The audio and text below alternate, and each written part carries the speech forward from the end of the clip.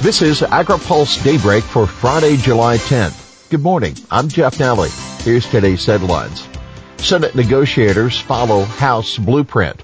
Appropriators target new water rule. Biden, a blank slate for rural voters. Hoeven, Senate's ag relief will be in line with House's. A key Republican senator says that the Senate coronavirus aid package is likely to include a similar level of aid to what was in the House-passed HEROES Act, at $33 billion. Senator John Hoeven, who chairs the Senate Agriculture Appropriations Subcommittee, said in an interview for AgriPulse's Washington Week in Review that a big acreage increase is in the mix for the new Soil Health and Income Protection Program, a pilot set-aside program that Senate GOP Whip John Thune inserted into the 2018 Farm Bill. The HEROES Act would authorize expanding SHIP to 5 million acres. It's now limited to 50,000. Hoeven said of SHIP, one of the things we've got to start figuring out is the supply-demand situation and starting to bring these two into harmony. There's that aspect to it as well as the conservation piece. Of the bottom line, he expects the overall cost of the ag provision to be in the range of $30 to $35 billion, which means there won't be the large increase in Commodity Credit Corporation spending authority that some lawmakers and the American Farm Bureau Federation have been seeking. AFBF wants the CCC spending cap, now at $30 billion, raised to $68 billion. Keep this in mind.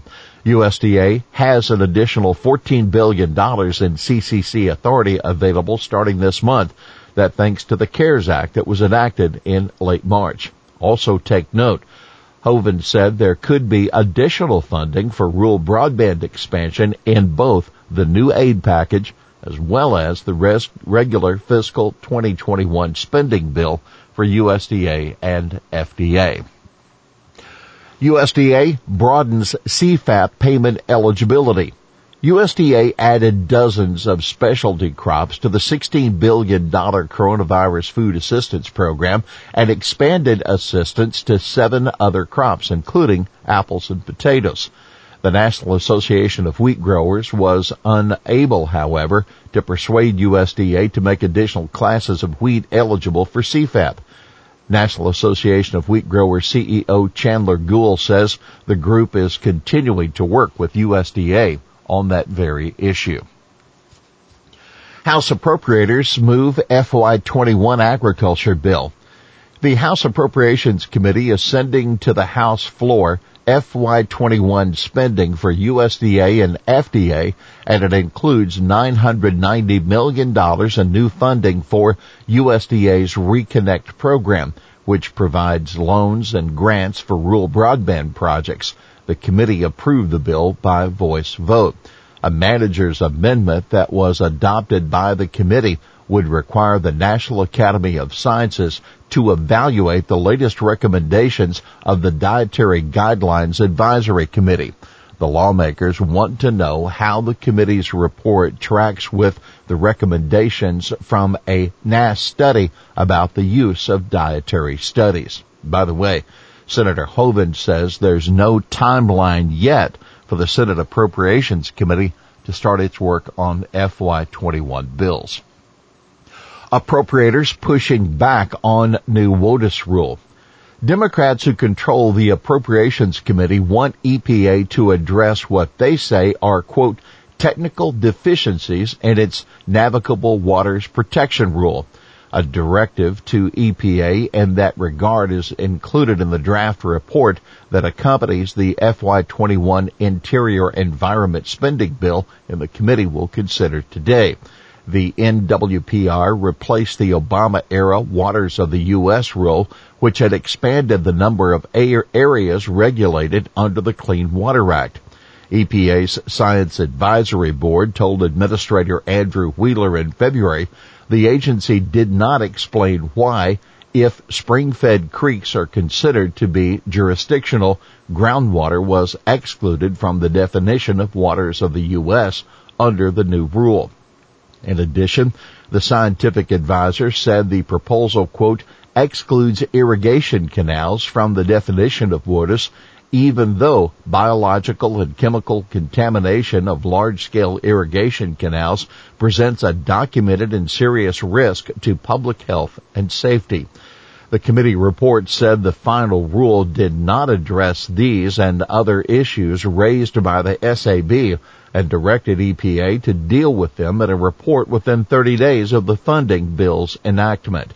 It also calls on the agency to fund a National Academy of Sciences report on the final rule's impacts on the nation's waters. That's not all.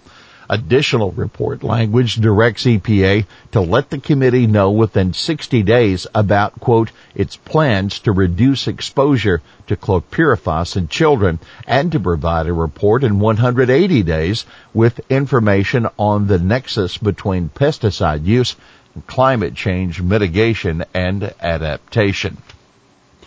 Lighthizer, WTO, a turning point.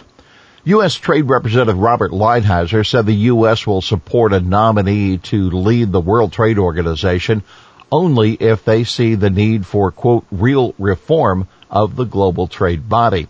Speaking on a webinar yesterday organized by London think tank Chatham House, America's top trade officials said the current structure of the WTO has turned trade agreements on its head, taking a negotiated forum and turning it into a litigation forum. As the WTO considers its new leader, Lighthizer said the organization is, quote, clearly at a turning point. I think we'll end up with an organization that does something helpful, but whether it be the WTO or something like it, who knows? Rural Wisconsin voters, Biden a blank slate. More than half of the members of a focus group of rural and suburban Wisconsin voters who voted for Barack Obama in 2012 and then Donald Trump in 2016 say Trump would be better for rural America over former Vice President Joe Biden. Jeff Link, co-founder of Focus on Rural America, which is working to elect Democrats, says the voters also viewed Biden as a, quote, blank slate. Trump basically is hanging on to these people for the moment because they are giving him the benefit of the doubt, Link says. I think once they learn more about Joe Biden, I think that could change. The focus group was conducted from June 29th to July 1st and consisted of 20 people divided into 4 sets of men and women. Dry spring aids Lake Erie. A drier than usual spring will result in a relatively moderate harmful algal bloom this summer in western Lake Erie because fewer nutrients will flow into the lake. The National Oceanic and Atmospheric Administration is predicting this year's bloom is expected to measure 4.5 on the severity index, lower than last year's measurement of 7.3 according to NOAA. The largest bloom at 10.5 was in 2015, and agencies in the U.S. and Canada have set a goal of 3, which last occurred in 2012. By the way, the Interior Environment spending bill that the House Appropriations Committee is debating today would allocate $6 million to study the adverse health effects of algal blooms and cyanobacteria toxins and develop ways to predict algal blooms early enough in the year to take action. Here's today's She Said It. Farm and garden stores have sold out of everything you can imagine, from seedlings to potatoes. People are in their backyards planting gardens. I can't think of a better silver lining to a really horrible time. That Representative Shelley Pingree of Maine. Well, that's Daybreak for this Friday, July 10th. Brought to you by Watkinson Miller and Dairy Management Incorporated. For the latest news out of Washington, D.C., visit agripulse.com. For AgriPulse Daybreak, I'm Jeff Nally.